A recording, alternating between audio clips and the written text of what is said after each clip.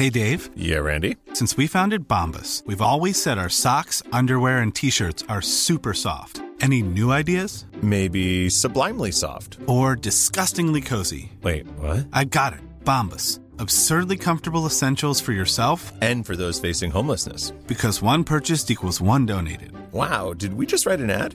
Yes. Bombas. Big comfort for everyone. Go to bombas.com/ACAST and use code ACAST for 20% off your first purchase. Quality sleep is essential. That's why the Sleep Number Smart Bed is designed for your ever-evolving sleep needs. Need a bed that's firmer or softer on either side? Helps you sleep at a comfortable temperature? Sleep Number Smart Beds let you individualize your comfort, so you sleep better together. JD Power ranks Sleep Number #1 in customer satisfaction with mattresses purchased in-store. And now, save 40% on the Sleep Number Limited Edition Smart Bed for a limited time. For JD Power 2023 award information, visit jdpower.com/awards. Only at Sleep Number stores or sleepnumber.com.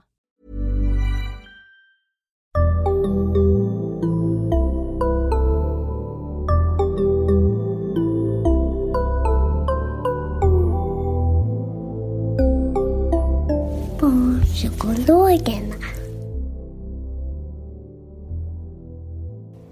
Välkomna till Barnpsykologerna, en podcast med Liv Svirsky och Lars Klintvall.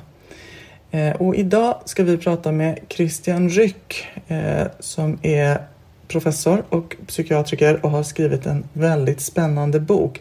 Och jag överlämnar till dig, Christian, att själv presentera både ditt professionella jag och den här boken lite grann. Välkommen till podden. Tack så mycket. Ja, jag är då professor i psykiatri på Karolinska institutet och har forskat i ganska många år på tvångssyndrom och liknande tillstånd och en hel del om internetbaserad KBT som har blivit väldigt populärt i Sverige och en del andra saker. Och nu har jag försökt, vad ska man kalla det, backa lite och titta lite på mer övergripande frågor kring hur vi mår och varför vi inte mår bättre och sådana saker som när man håller på med forskning är det nämligen så att man håller på med väldigt specialiserade saker i allmänhet, så sådana här frågor som vanligt folk undrar över vill man sällan svara på, för det är sånt man inte har forskat på.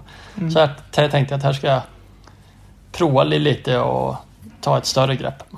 Och den här boken, jag har ju läst den och vi hade just ett avsnitt där jag sa att jag dreglade över en annan grej, men det var lite samma sak med den här boken. Jag tyckte den var så bra och så mycket intressanta tankegångar, resonemang och så. Så att jag gillade den supermycket, men du kan väl ändå berätta lite vad den är. Ja, alltså boken börjar egentligen med att jag skriver om min mormor och hennes mamma då, som mamman då dog i spanska sjukan, alltså den största pandemin som Sverige upplevt 1920, precis slutet av sista vågen av spanska sjukan, och då blev min mormor föräldralös och hon fick flytta till sina morföräldrar, och sen vid 11 års ålder så blev hon bortlämnad igen, kan man säga.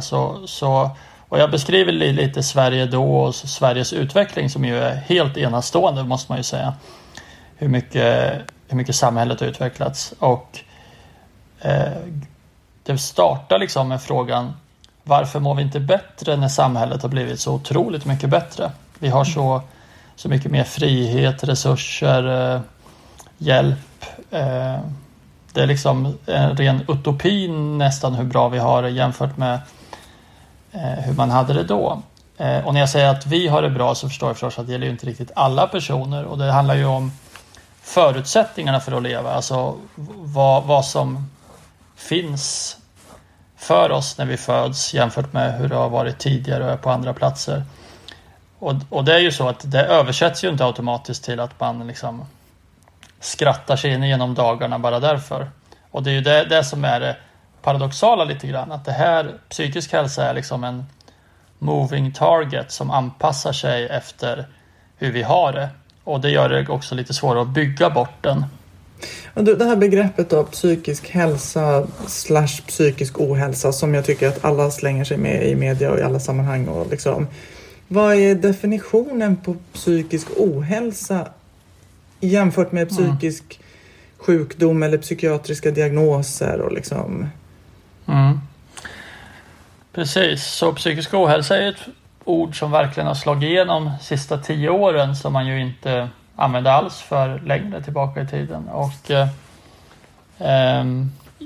alltså då tänker jag att psykisk ohälsa, definitionen av det är ju att det innefattar allt psykiskt lidande.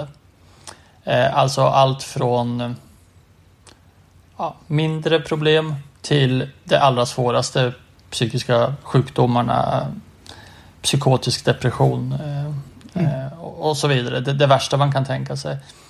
Så det innefattar liksom allt, medans med psykisk sjukdom eller psykiatriska diagnoser, då menar man ju en del av det här som man betraktar då som sjukligt eller liksom inte förväntat och något som man måste åtgärda, en diagnos. Det finns någon slags gräns. Den gränsen är inte alls så himla lätt att dra, men psykisk ohälsa inkluderar då allt, vilket är meningen, och det kan ju verka som en bra idé. Idén tror jag är väl lite grann att det ska vara mindre stigmatiserat och lättare att prata om. Det låter trevligare också, det tror jag är ett väldigt viktig sak här, att psykiatri låter inte så trevligt tycker en del, och då låter psykisk ohälsa trevligare. Det används ofta synonymt, ibland tror jag man menar psykiatri när man säger psykisk ohälsa, men egentligen är då definitionen betydligt vidare. För det som blir min följdfråga på det när man då pratar om att de psykiska ohälsotalen ökar till exempel, det är ju hur mäter man psykisk ohälsa?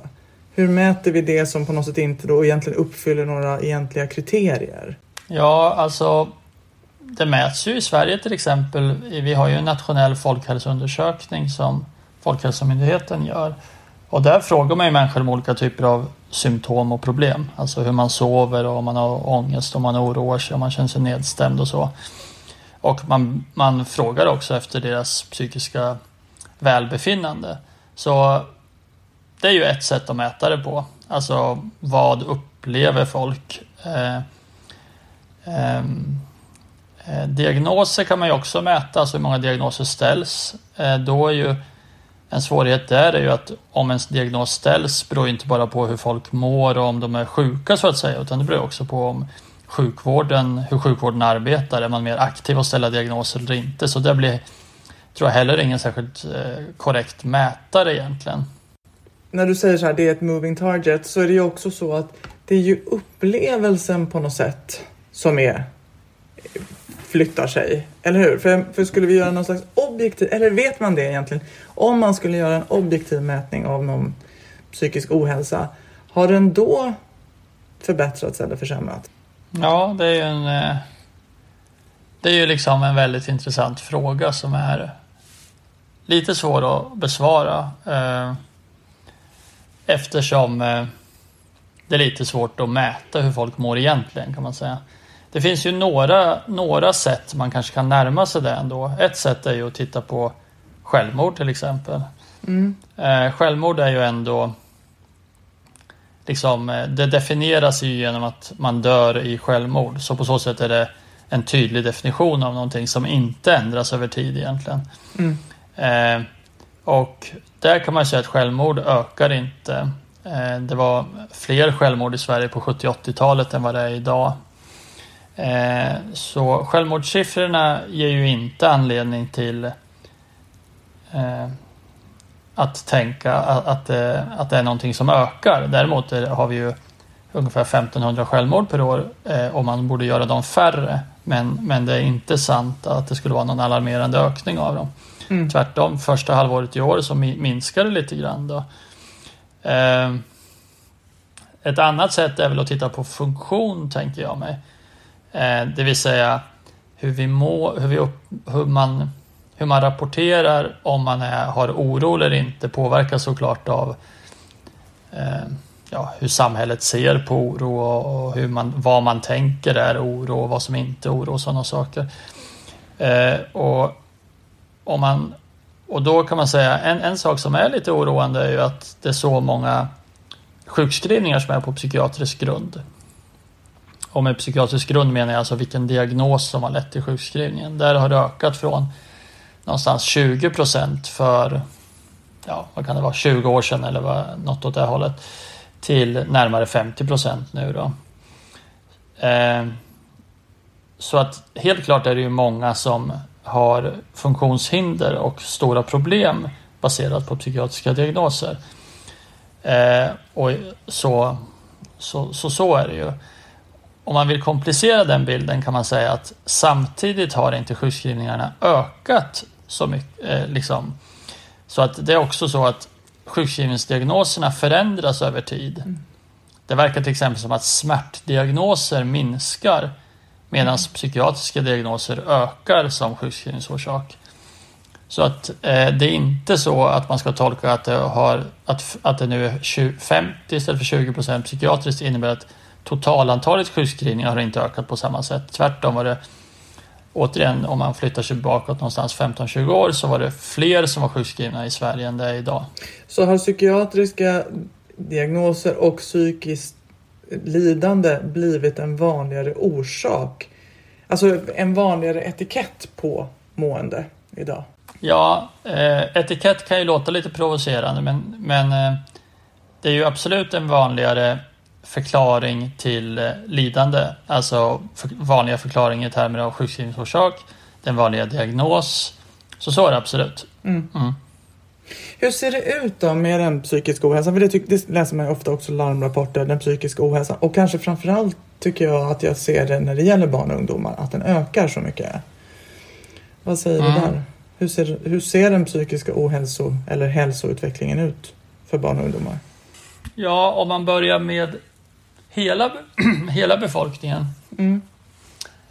Och då är det återigen den här typen av undersökningar man gör. Så det går ju förstås alltid att säga att man, vad ska man säga, att de kanske inte avspeglar precis verkligheten och så.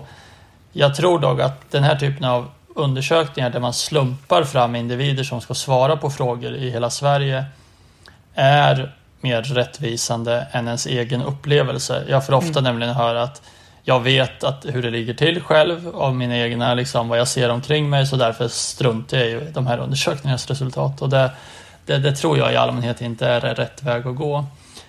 Så om man tittar på totalbefolkningen som undersöks i den nationella folkhälsoundersökningen, då är man mellan 16 och 84 år om jag minns rätt. Så det är inte mindre barn med i alla fall. Va? Och där kan man säga på hela befolkningen så är det ökar oro och ångest över tid. Men vissa de har 17 variabler med. De allra flesta ligger still över tid kan man säga. Det var heller ingen försämring mellan 2020-siffrorna som har kommit nu alldeles nyss och 2018. Stress till exempel har legat helt still sedan 2005. Eller om det är 2004 som är första året i den här serien. Så att den här generella bilden av att den psykiska ohälsan galopperar, den skulle jag säga stämmer inte. Det finns faktorer där det ökar som ångest och oro. Å andra sidan kan man säga att rapporterar vi mindre självmordstankar i den här undersökningen än förut, så att det finns också saker som går åt på ett bra sätt då. Det verkar som att det finns en liten ökning då av de vanligaste symptomen som till exempel ångest och oro. Det är sant. Om man flyttar sig till den yngre delen av den här undersökningen så ser man där en ökning. Och det finns liknande undersökningar från skolan då. Nu minns jag inte riktigt om det är Folkhälsoundersökningen eller Folkhälsomyndigheten eller någon annan som gör den. Och där har man ju sett en ökning framförallt hos flickor av symptom. Så att det finns en ökning av rapporterade symptom. Det finns en betydligt större ökning av diagnoser och behandlingar. Användningen av SSRI, alltså antidepressiva, har ju ökat rätt så kraftigt hos yngre tjejer, kvinnor. på relativt kort tid. Vi ser också en väldigt stark ökning av antalet diagnoser inom neuropsykiatriska fältet. Och det är ju på sätt och vis ingen överraskning eftersom de diagnoserna ställdes i ganska liten grad för inte så länge sedan. Och där liksom diagnostiserar man mycket mer. Så de kan man liksom inte tolka som att folk har fungerar annorlunda idag än tidigare, tänker jag. Men för unga, det är väl den grupp, och framförallt unga kvinnor, tjejer, där en viss larmflagga bör hissas då. Och liknande ser man över hela västvärlden egentligen. Alltså det här att självmorden minskar och ångest och oro ökar. Vad säger du om det sambandet liksom? Ja, man får ju säga att ångest och oro är mycket vanliga symptom. Det är en stor del av befolkningen som rapporterar in det. Och oro, till exempel nu i tider av pandemi och samhällelig oro med ekonomiska, alla möjliga politiska liksom, klimatoro och allt vad det är, det är ju inte nödvändigtvis fel. Alltså under en pandemi där man ska hålla sig inomhus eller liksom ens frihet inskränks och alla möjliga saker kan hända, till exempel att man blir väldigt sjuk, är det ju inte orimligt att vara orolig. Så att liksom, jag är inte säker på att målet för oro och ångest borde vara 0% i befolkningen. Det får man nog acceptera, att en viss grad av oro är rimlig. Den svåra oron har inte ökat något särskilt i befolkningen. Det finns en sån kategori också.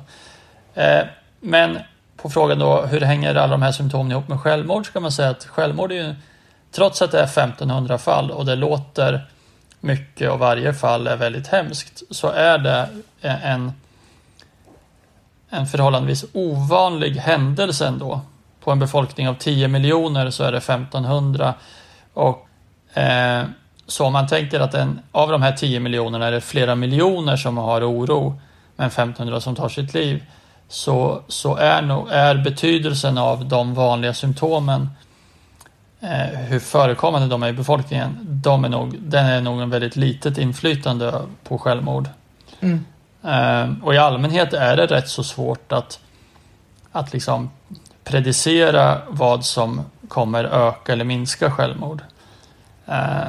Traditionellt brukar man ju säga att ekonomisk kris och liksom försämringar i landet ökar självmord, men så har det inte varit senaste 2 ekonomiska kriserna i Sverige. Och vi ser till exempel i USA sticker ut väldigt mycket med ökande självmord, men i nästan hela övriga världen så minskar självmord, och ibland är de där sakerna lite svåra att förklara.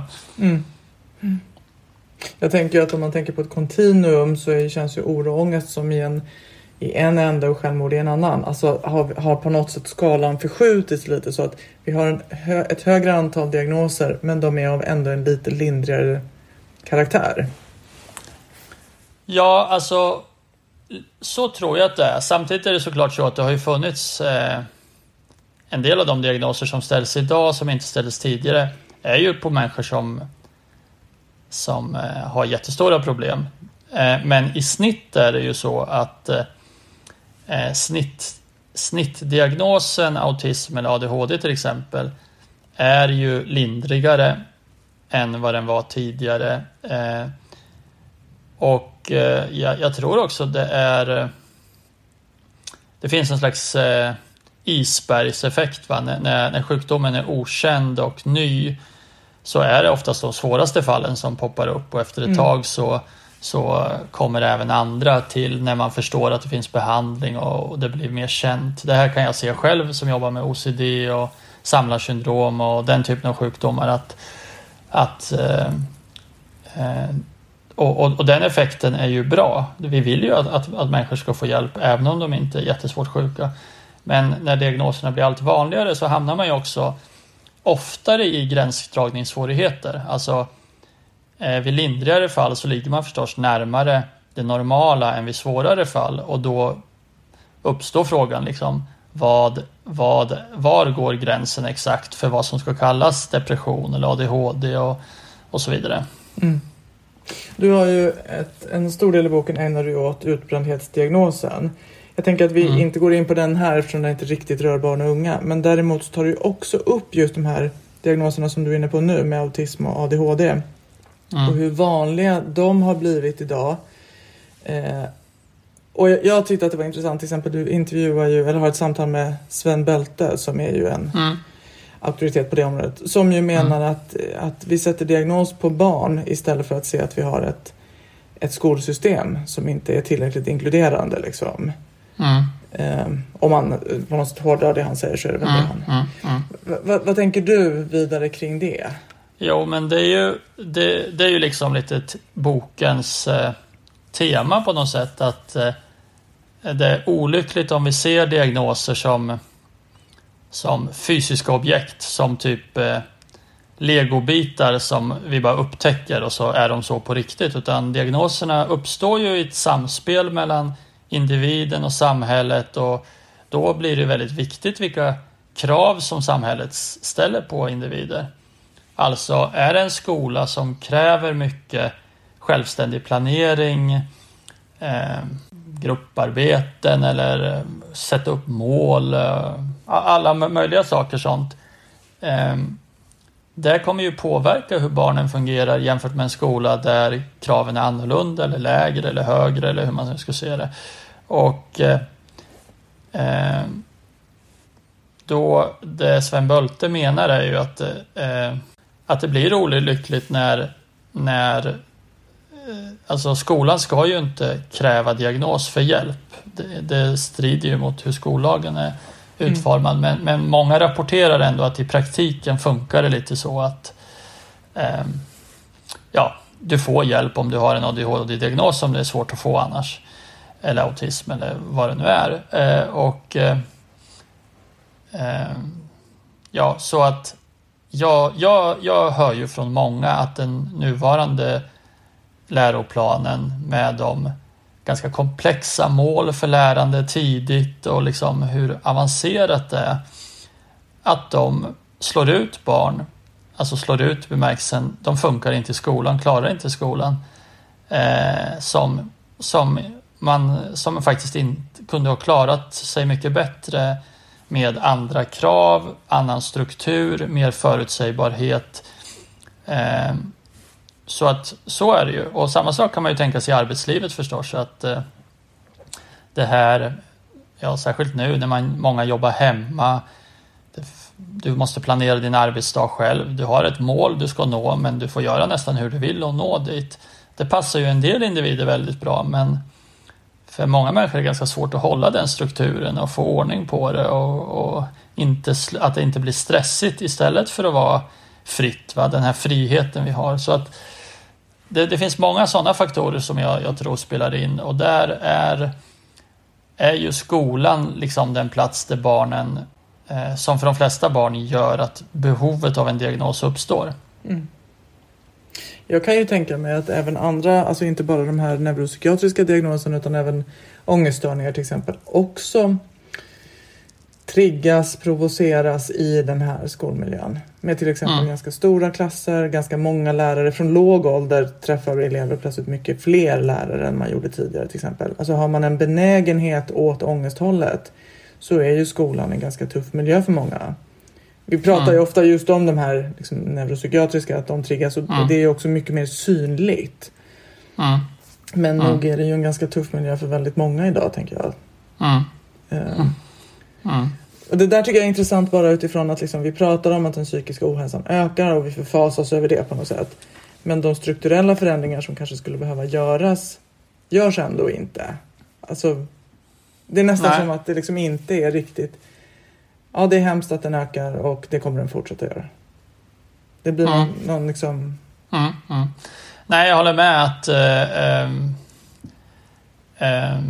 det finns ju det finns en risk att man istället för att bota patienten så att säga genom att, om vi tänker, eller bota systemet, så sätter man nya plåster på eller gör nya behandlingar som gör hela samhället sjukare så att säga. Va? Och skolan är väl ett sånt exempel där jag tänker att alltså de flesta vuxna som tittar på läroplanen och hur komplexa målen är redan för ganska unga barn borde kanske ändå liksom fundera på, är det rimligt och hur mycket, som du säger, hur mycket oro, om man tänker då hos de barn som inte har några psykiatriska svårigheter och är väldigt högpresterande, uppstår ett annat problem, att målen är ju nästan oändligt liksom, det blir aldrig riktigt klart, va? Så att du kan alltid prestera mer, så att ja, där tänker man absolut en utmaning att få till det. When you're ready to pop the question, the last thing you want to do is second guess the ring. At BlueNile.com, you can design a one-of-a-kind ring with the ease and convenience of shopping online. Choose your diamond and setting. When you find the one, you'll get it delivered right to your door. Go to BlueNile.com and use promo code LISTEN to get $50 off your purchase of $500 or more. That's code LISTEN at BlueNile.com for $50 off your purchase. BlueNile.com, code LISTEN. Since 2013, Bombas has donated over 100 million socks, underwear, and T-shirts to those facing homelessness. If we counted those on air, this ad would last over 1,157 days. But if we counted the time it takes to make a donation possible, it would take just a few clicks. Because every time you make a purchase, Bombas donates an item to someone who needs it. Go to bombas.com/ACAST and use code ACAST for 20% off your first purchase. That's bombas.com/ACAST, code ACAST. Quality sleep is essential. That's why the Sleep Number Smart Bed is designed for your ever-evolving sleep needs. Need a bed that's firmer or softer on either side? Helps you sleep at a comfortable temperature? Sleep Number Smart Beds let you individualize your comfort, so you sleep better together. JD Power ranks Sleep Number #1 in customer satisfaction with mattresses purchased in-store. And now save 40% on the Sleep Number Limited Edition Smart Bed for a limited time. For JD Power 2023 award information, visit jdpower.com/awards. Only at Sleep Number stores or sleepnumber.com. Ja, stor fråga. Vi lämnar den ändå, tänker jag, för ett annat område som jag också tycker är intressant och som du pratar om lite i boken och som vi har pratat om i ett tillfälle också. Det är ju det här med tabut kring psykisk ohälsa, psykiska sjukdomar och att prata om det som ju har blivit liksom, alltså nu finns det liksom som en sån gemensam önskan om att tabut ska bort, vilket ju väl man när man jobbar i den här branschen kan tycka är väldigt bra. Men vad medför det här att det plötsligt har blivit någonting som vi pratar väldigt öppet om och som även, tänker jag, i sociala medier och kändisar och så ofta går ut med. Vad tänker du kring det? Att det här plötsligt är ett nytt samtalsämne liksom? Ja, alltså bara på den ungefär 2 decennierna som jag har jobbat i den här branschen så har det ju förändrats ganska mycket. Och för de patienter som till exempel kommer till oss och har förstått att de lider av tvångssyndrom eller kroppsuppfattningsproblem som de kanske först trodde att de var bara konstiga liksom. Det var det var fel på bara och det fanns ingen annan förklaring. För dem är det ovärderligt att det sprids information om det som gör att man kan identifiera att okej, jag lider av det här tillståndet och man kan få hjälp för det. Så det är ju jättebra och det har väl med avstigmatisering och tabuminskning att göra också, att det är ganska okej att söka, det är ingen big deal liksom.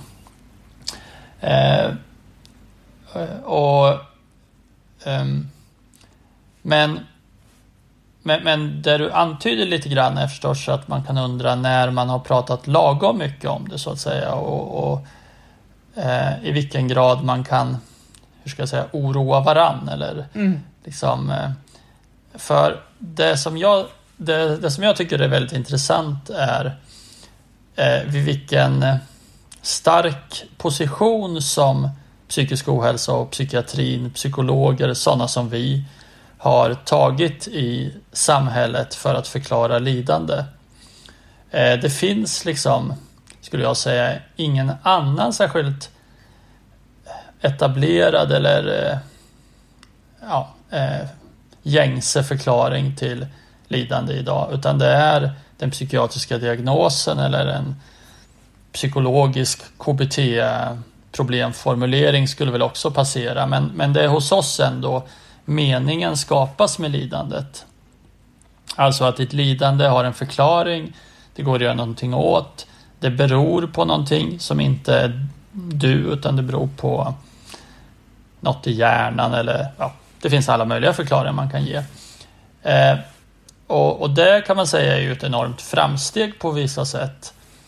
Men jag tänker också att det kan vara en utmaning om allt lidande ska hänföras och kallas psykisk ohälsa eller psykiatri eller så.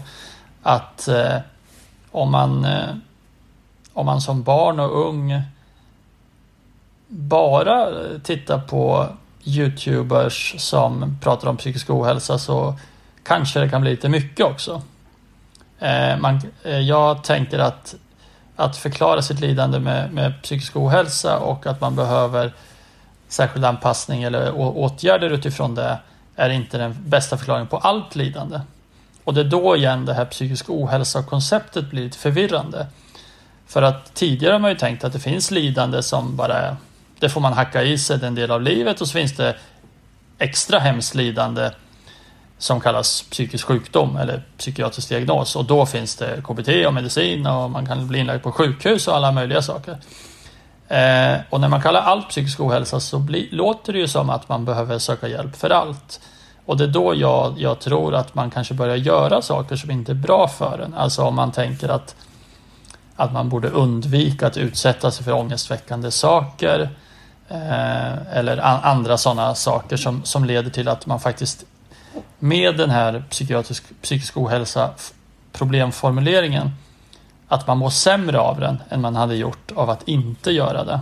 Jag tänker också det här att alla diagnoserna, det finns ju väldigt få diagnoser, nu kan jag inte på rak arm komma på egentligen någon psykiatriska diagnoser som är, man tänker sig, artskillnad jämfört med bara gradskillnad. Alltså alla psykiatriska diagnoser kan ju alla människor känna igen sig i. Skillnaden med att uppfylla kriterierna för en diagnos och att inte göra det är ju en gradskillnad. Vi är alla oroliga, ledsna, har ritualer, liksom koncentrationsproblem i vissa lägen. Så. Och när man pratar väldigt mycket, alltså när det blir den här kanske kulturen där man nästan identifierar sig med en problematik, så är det ju väldigt lätt att se, man kommer ju att hitta det hos sig själv. Och det kan ju göra att man får någon slags ökat liksom, ett ökat fokus på det som inte funkar jämfört med att också ha ett fokus på sina styrkor. Och se vad man faktiskt kan och inte. Jo, men så är det ju att det finns ju lite samma problem vid en hel del vanliga kroppsliga, om man får uttrycka sig så, sjukdomar också. Men absolut, det finns det ju rätt så ofta ändå att du kan gå till läkaren, de tar ett test, så säger de du har inte hepatit, va? Det är liksom och de flesta, om man tänker sig, det finns ju förstås en del, de flesta människor känner inte igen sig i hörselhallucinos eller har en kraftig mani eller så. Men det finns ju ingen absolut gräns som är jättelätt att dra där heller. Det är mer nog att de upplevelserna är ovanligare och därför och de här väldigt vanliga upplevelserna av nedstämdhet, stress och oro, där är det ju så att och som du säger, de flesta tillstånd, det är ju gradskillnader. En del har det mycket och en del har det inte alls och en del har det lite. Ibland så blir folk provocerade av att man säger så, eftersom det upplevs då att det inte är liksom på riktigt eller så, men så är det inte, utan det betyder inte att man inte kan ha en fruktansvärt svår form av det här. Jag menar, det finns alltså både personer som är psykotiskt deprimerade, som tror bokstavligen att deras kropp håller på att ruttna bort och har vanföreställningar och behöver läggas in på sjukhus och få elbehandling för att må bra. Vi kallar det också depression. Och så finns det de som har en depression eller är på gränsen till depression, där det är mycket svårare att säga om det är depression eller om det beror på att de har svårigheter i äktenskapet eller att det har hänt något jobbigt som gör att man känner sig nedstämd just då. Och där är det svårt att avgöra om det är depression. Den som har en psykotisk depression, där är inte frågan om man är deprimerad eller inte. Det skulle alla se på en busshållplats om den personen stod där kanske. Däremot kan det vara kanske svårt att veta, är det psykos eller depression med psykos och sånt, va? Men det finns absolut, liksom, skulle jag säga, jag menar, alla som har satt sin fot på en psykiatrisk vårdavdelning tror jag släpper den här idén att psykiatriska tillstånd bara skulle vara hittepå, liksom. Det är en idé som ju fanns lite på 70-80-talet kanske, den här så kallade antipsykiatriska rörelsen som menade att alltihopa var bara en social konstruktion. Och det tror jag, när man ser de här som är riktigt sjuka, då tror jag det för de allra flesta uppenbart att det är liksom inte, det är inte det som är frågan, utan det finns liksom ett spektrum här där ibland går mot det normala och där är det lite svårt att veta vad som är vad. Men om du skulle göra en spaning nu då för framtiden, tror du att, vad tror du, vad är utvecklingen för den psykiska hälsan / ohälsan? Och kan man tänka sig, liksom i linje med det här vi pratar om nu, att kan man tänka sig att vi får en ökad acceptans av det som är ett så att säga normalt lidande i livet, och låter det få finnas utan att hamna i att vi psykiatriserar det? Liksom, kan det vara en utvecklingsvåg vi är på väg mot, eller är vi på väg kanske mot andra hållet? Ja, men det vore bra, tror jag, om det vore så. Men nu ska du spana, Christian, för nu är du positiv. Ja, jag vet. Men jag tänker att det är ju... det skulle ju vara en utveckling att till exempel att en pandemi blir som att trycka lite på en reset-knapp, att förväntningarna minskar och man är glad för det lilla och liksom så. Men den långsiktiga trenden annars har ju varit att liksom man har de här stigande förväntningarna på livet som gör att man inte riktigt kan casha in på de förbättringar som görs i samhället, utan man flyttar sina mål hela tiden. Och det är inte något som man gör liksom uttalat eller aktivt, utan det är bara en naturlig process att man jämför sig med omgivningen och så.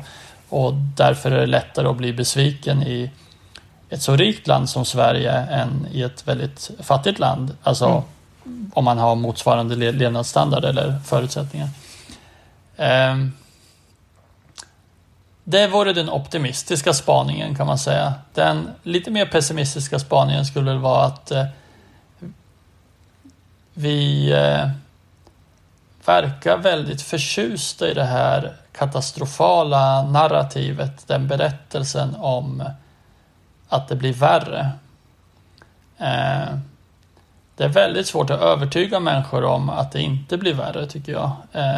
Det verkar som att även om oron inte är sann, till exempel, det här är en aktuell fråga nu med ökar självmord under pandemin eller inte.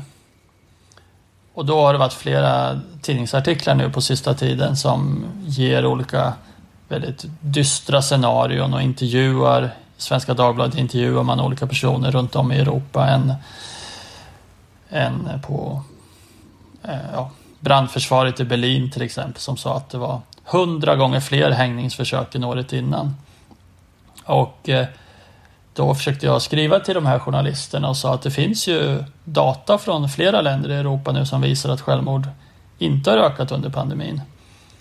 Och jag blev ganska förbluffad av svaren som jag fick av dem. De menar att det ändå är rimligt att berätta om den här oron, även om oron inte är sann, så att säga. De skrev inte det rakt ut, men det var liksom implikationen när de skrev.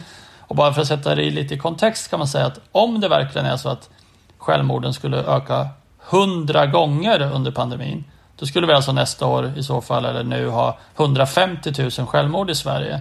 Och vi har ungefär 90 000 dödsfall normalt ett år. Det skulle vara en helt galen utveckling. Och att då tänker man inte någon tycker att de här uppgifterna verkar sticka ut lite och kanske borde kontrasteras mot orsakstatistik förvånar mig. Så allt det här får mig att tänka ändå att vi har någon slags fallenhet för att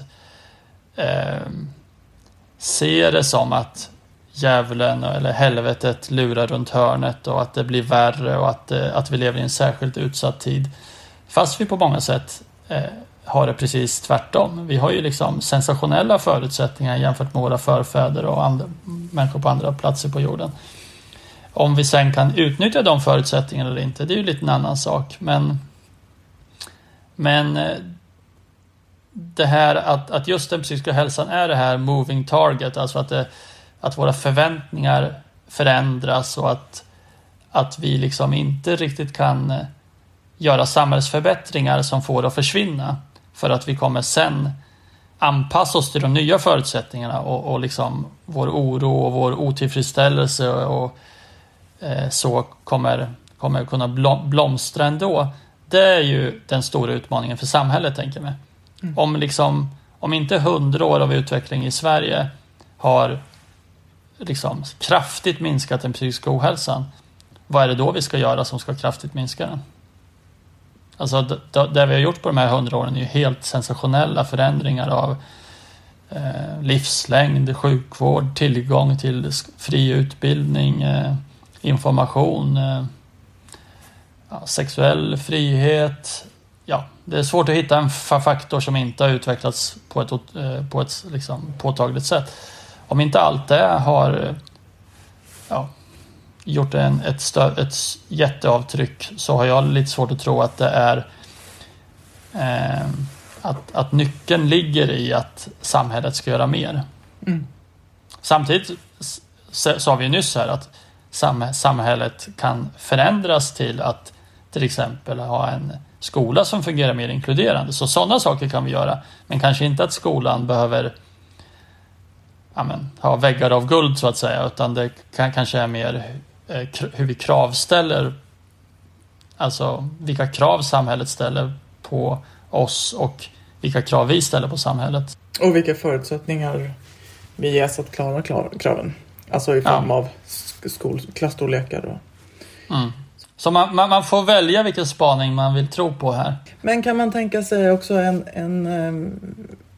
jag tänker ju att den här inneboende på något sätt dragningen åt det dystra, det problematiska, som ju väl också har ett överlevnadsvärde. Vi ska också ha koll på det som är hotfullt och farligt, så vi kanske alltid kommer att leta åt det hållet. Ja. Men en lite ökad acceptans av livets jävligheter kanske hade varit ändå, att få in det perspektivet igen lite mer, kanske hade ändå varit skönt för många. Lite avlastande. Ja, alltså jag tänker också att det är ju inte, det kan ju låta som att det här skulle vara någon slags moralisk fråga där det ena sättet är liksom finare än det andra och att folk borde skärpa sig och sluta gnälla. Men det handlar tänker jag mig om vad är det bästa sättet för individen. Och om man tar bara ett exempel så där blir det lite lättare att förstå. Då kan man ju säga vi träffar ju en hel del människor i psykiatrin som söker för olika typer av lidande och svårigheter. Och ibland har de som vi var inne på tidigare, en klockren psykiatrisk karaktär. Va? De behöver läggas in, vi måste fixa något akut, mani till exempel, eller svår depression eller så. Och ibland så söker ju folk, och i hög grad alltså på vårdcentralerna också, för att de känner sig nedstämda, det är jobbigt, men det finns också jobbiga saker i livet. Man lever tillsammans med en partner som inte är bra för en. Barnen har stora svårigheter. Man har en gammal jättesjuk mamma eller något sånt där, och hunden är sjuk. Eller liksom, det finns helt enkelt verkliga problem. Och då tänker jag mig att sådana problem kan ju utlösa en depression. Men det kan också vara så att man faktiskt upplever nedstämdhet och sömnlöshet över ett problem som man kan lösa. Så här finns det liksom 2 alternativ. 1, du får en depressionsdiagnos. Du betraktar dig själv som deprimerad. Du får antidepressiva, vilket är den vanligaste behandlingen, medicin. Alternativ 2 skulle vara: okej, du har det svårt just nu, men du verkar inte psykiskt sjuk. Men du behöver kanske hjälp att lösa de här problemen du har i ditt liv. Ditt liv präglas just nu av svårigheter som handlar om att du har en partnerrelation som inte fungerar. Aha, ni kanske kan gå i parterapi eller ni kanske kan arbeta på den. Och funkar inte det så kanske du måste lämna den här personen.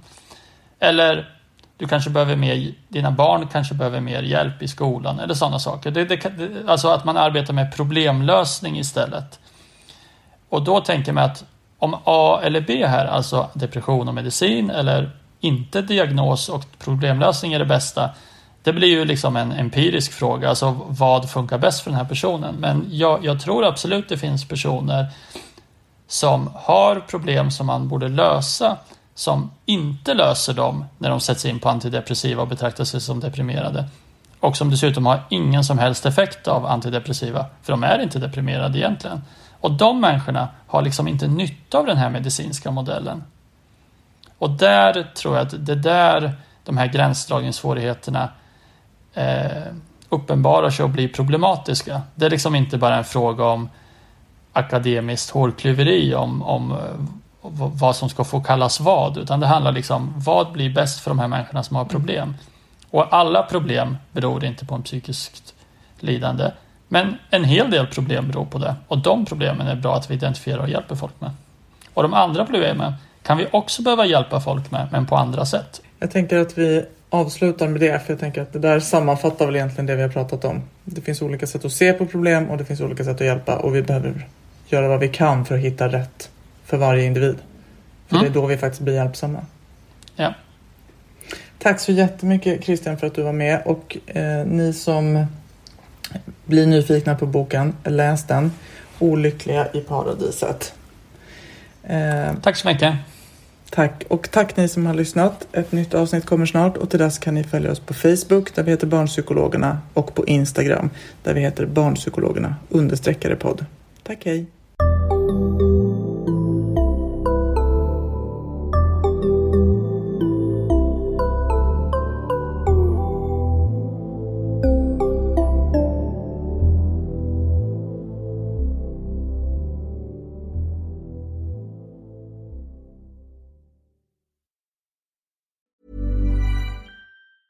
Mom deserves the best, and there's no better place to shop for Mother's Day than Whole Foods Market. They're your destination for unbeatable savings, from premium gifts to show-stopping flowers and irresistible desserts. Start by saving 33% with Prime on all body care and candles. Then get a 15-stem bunch of tulips for just $9.99 each with Prime. Round out Mom's menu with festive rosé, irresistible berry chantilly cake, and more special treats. Come celebrate Mother's Day at Whole Foods Market. Planning for your next trip? Elevate your travel style with Quince. Quince has all the jet-setting essentials you'll want for your next getaway, like European linen, premium luggage options, buttery soft Italian leather bags, and so much more. And is all priced at 50 to 80% less than similar brands. Plus, Quince only works with factories that use safe and ethical manufacturing practices. Pack your bags with high-quality essentials you'll be wearing for vacations to come with Quince. Go to quince.com/pack for free shipping and 365-day returns.